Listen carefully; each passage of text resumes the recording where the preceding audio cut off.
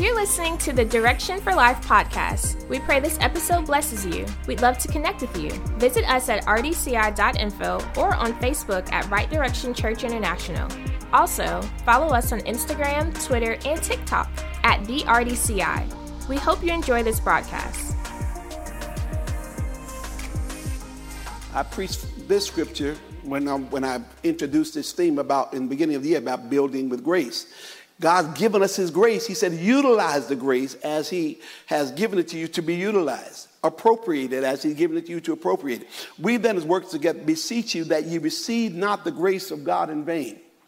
The New Living Translation says, as God's partners, we beg you not to accept this marvelous gift of God's kindness and then ignore it. So the New Living Translation definition of the word grace is this marvelous gift of God's kindness. Grace is a marvelous gift of God's kindness. You say, how can you receive that and then ignore it? So I want to speak today on a subject that I don't think I've ever taught on it. I may have used the phrase a couple times. I didn't read it. I didn't hear about it. I had never heard anybody else preach about it or teach about it. It's a concept that God has given me to help understand what some people are doing regarding the extremes or taking advantage of grace to an extreme.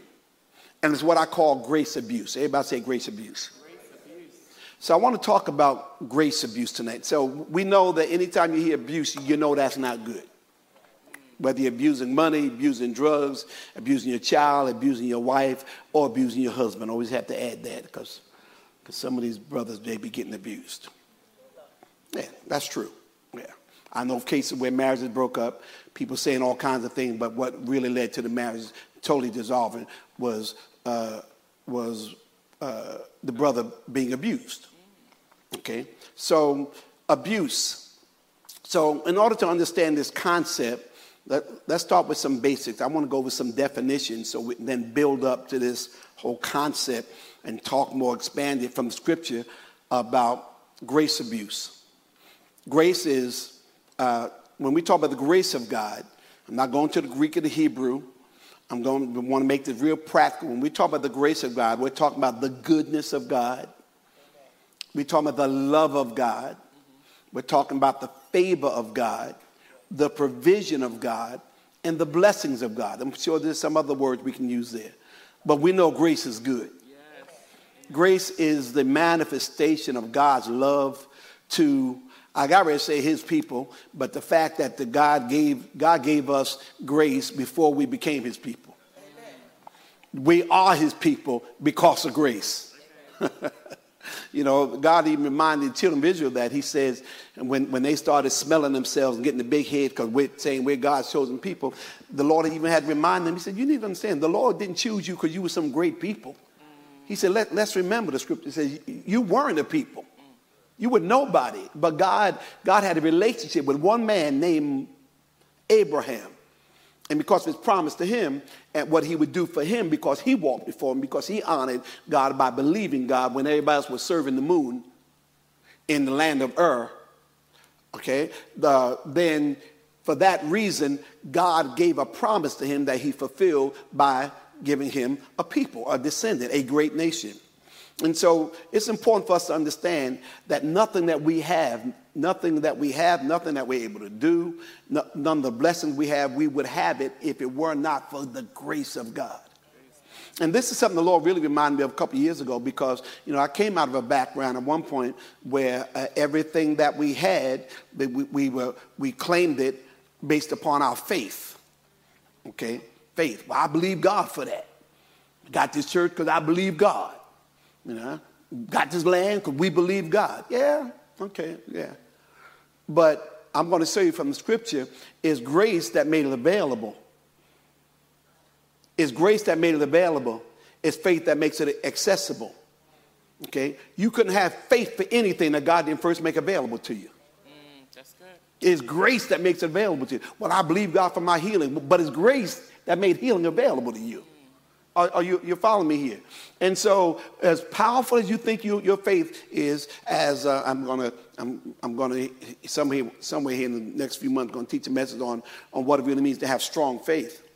Okay, as powerful as you think your faith is, Paul says in 1 Corinthians 13, though I may have faith to move mountains, it's grace that makes it available to us. Okay, so when we talk about the grace of God, we're saying, when I'm talking about grace abuse and telling us not to abuse the grace of God, I'm saying don't abuse the goodness of God. Don't abuse the love of God. Don't abuse the favor of God. Don't abuse the provision of God. Don't take for granted the blessings of God. So now we come to this word. Now we understand grace. Now let's look at abuse. Abuse is the improper use of something. The improper use of something. If I stand on this table, even if it holds me, it's not what this table was intended for. I'm really abusing this table. Okay? It wasn't designed for that. So the improper use of a thing or a person is abuse. To use something to a bad effect or for a bad purpose. Okay? You can take pills to help you get over surgery while you're healing, or you can take pills to trip and get high. You follow me? There's a normal use and there's an abnormal use. Somebody, even people come to Pastor Moss was telling me on Christian on TV, and they were talking about CBD. And how the benefits of CBD, okay? On the other hand, there's from the same derivative, you can just be smoking, okay, and getting high, okay? Versus, people realized years ago that there was a benefit for people with glaucoma, okay? So which I don't have an issue with those things, because there's a use for things, and some things we're just finding the use of it and discovering it. But then there's also abuse of things. That's the abnormal, use it for something that was not intended for. And so the word ab, okay, it means wrongly.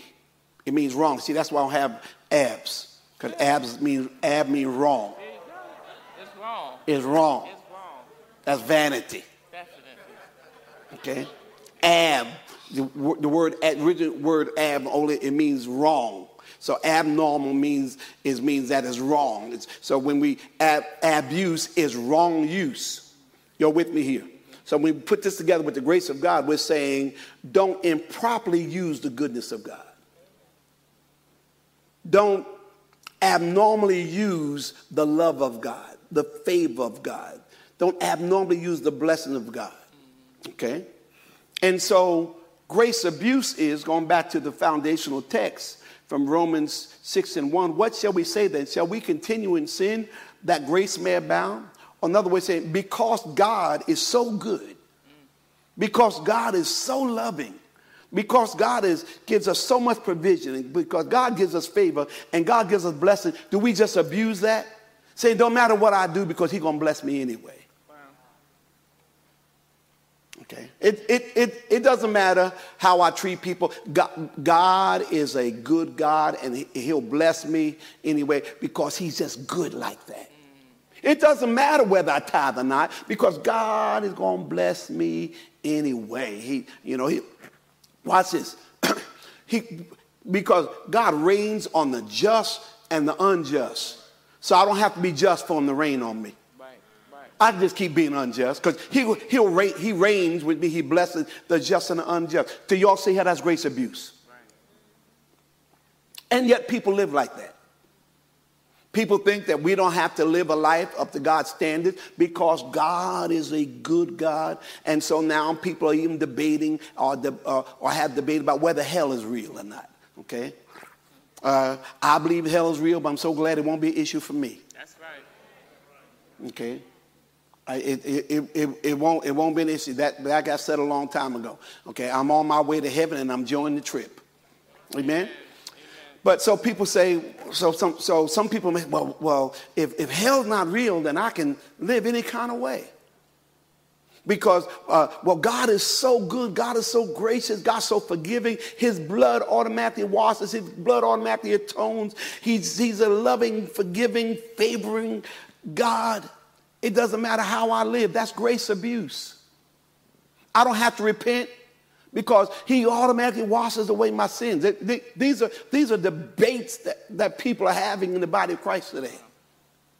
These are theories and that people are saying that, and so because for me to have to live a certain way, that's legalism, they say. How about it because I love the Lord? Amen. That's what I've been preaching this for the last several weeks now. That you can't be living saved merely because you're scared of hell. And can you be living saved just because you want to go to heaven. This is supposed to be a relationship. It's supposed to be a relationship.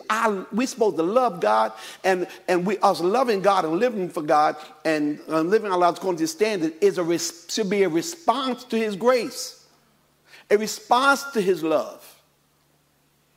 Romans the 12th chapter, another translation says, in light of all these mercies, we're going to get to that in a couple of weeks here, in a couple of lessons.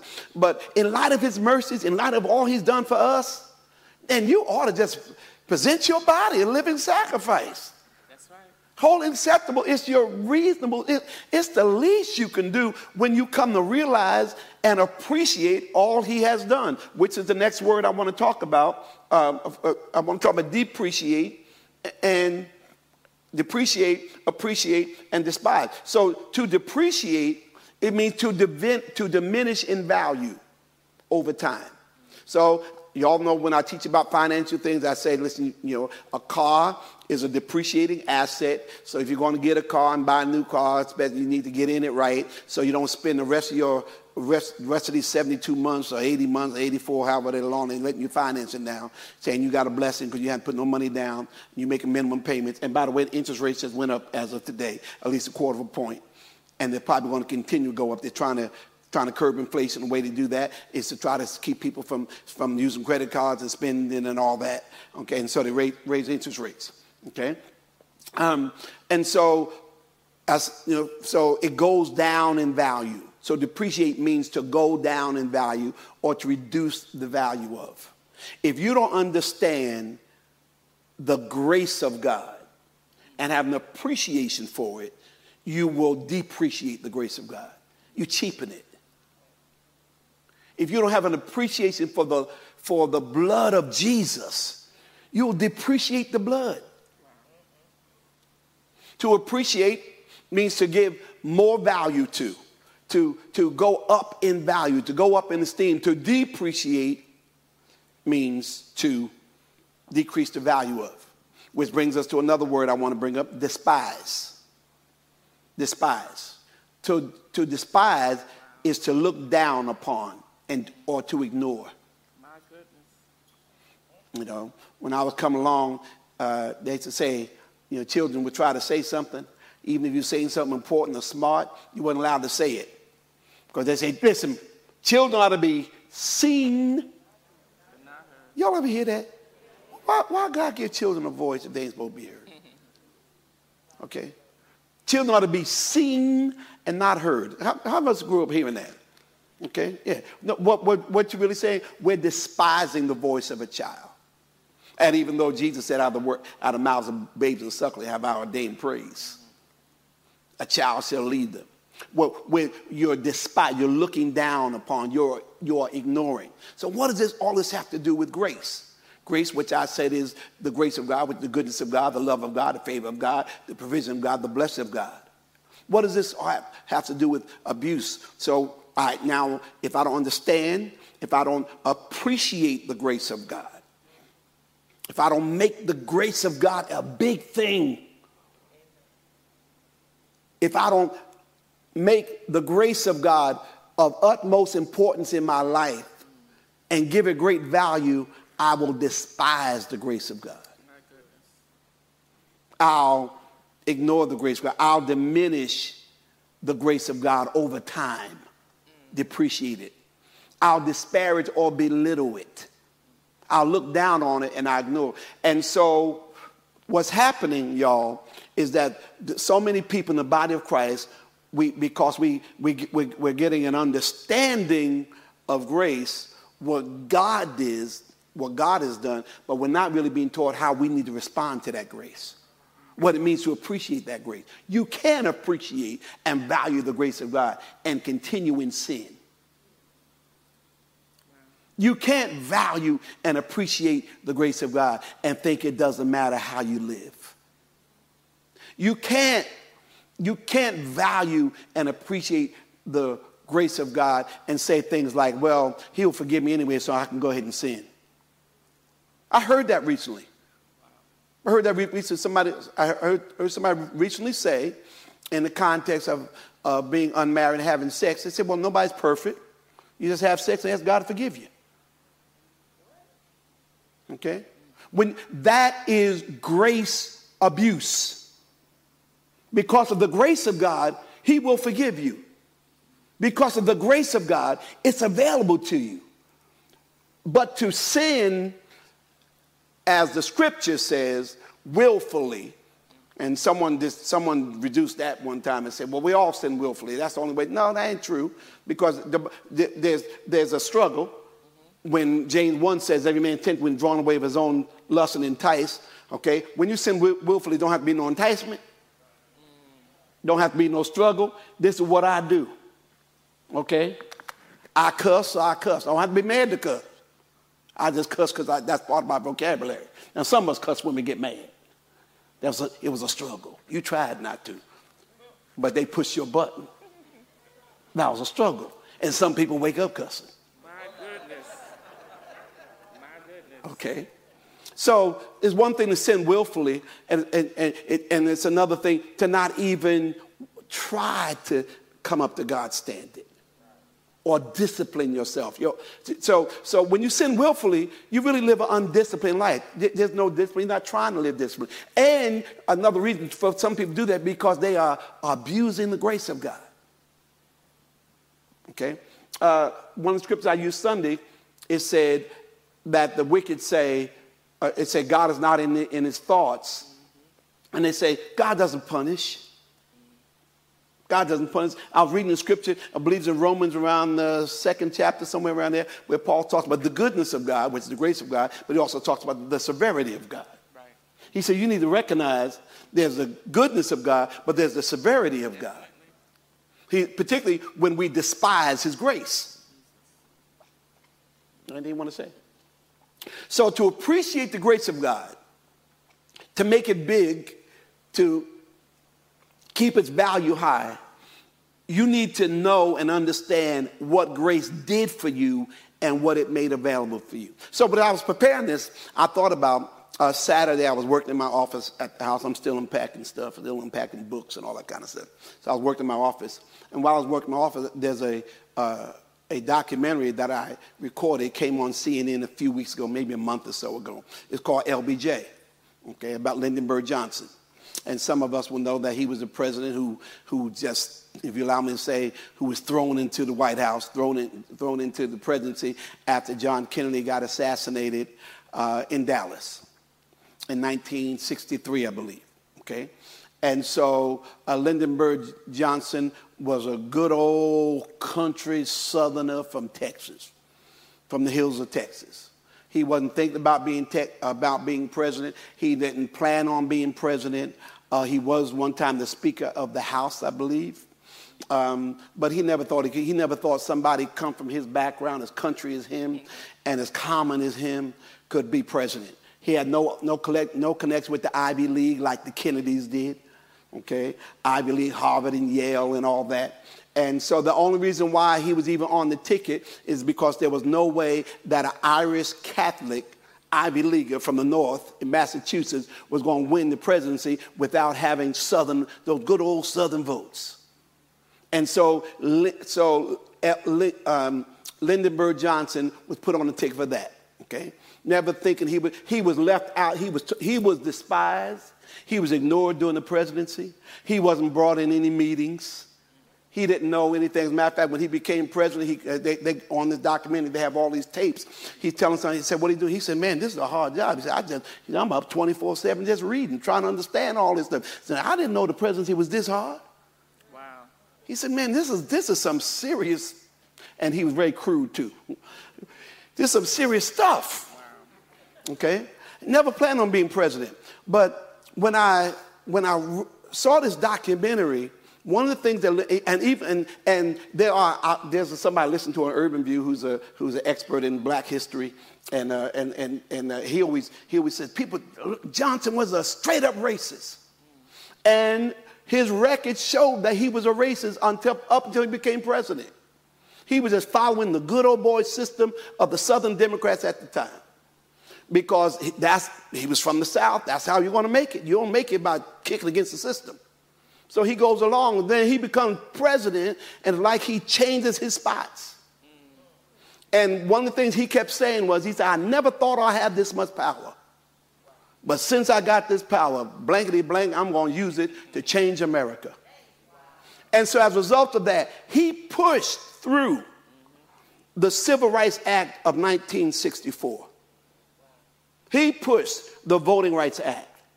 He pushed Medicare, okay, that people still taking advantage of and having today. And then one of the things that really caused, I'm talking about appreciation. Once I knew what he did, it gave me more an appreciation for him.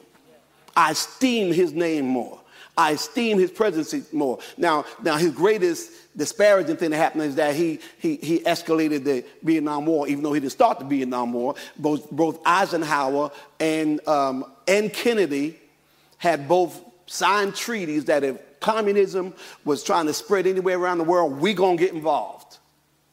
And now so now he escalated that. It ruined his presidency because his popularity, he probably would have been president for about 9 or 10 years, but he ended up being president only for 5 years, because after he lost the first primary in New Hampshire so badly in 1968, he dropped out and didn't try to get the nomination. So one of the things I learned about LBJ is that the whole March on Selma that we've had movies about and all that, he was coaching Dr. King and helping him get strategy for how to do this. Dr. King they go after he passes after he pushes through the Civil Rights Act. Okay, all the South went Republican. He was depressed right afterwards, and they asked him why. You should be excited. He said, I fear that for the indefinite future, I have lost the South to the Republican Party. Some of y'all didn't know. The Democrats used to run South Carolina and Georgia and Mississippi and Alabama, and they all jumped ship after one of their own betrayed them by pushing through the Civil Rights Act of 1964. And then they all jumped ship. And as a matter of fact, when he ran for president, in 1964, he lost. It was a landslide. All except for 6 states. We had the 5 states gathered in the South in a block: South Carolina, Georgia, Mississippi, Louisiana, or Alabama. They all stuck there against him because he was pushing for civil rights for these coloreds, or Negroes, as was commonly said, right? And the other state was Arizona. The reason why Arizona, because Barry Goldwater, who was running as a Republican, he was from, so his state, he won his state, okay? And during there's a picture of him when he gives he addresses Congress about passing the Civil Rights Act of 1964. There's a picture of Dr. King sitting in the home in Selma, in Selma, where they were organizing this march.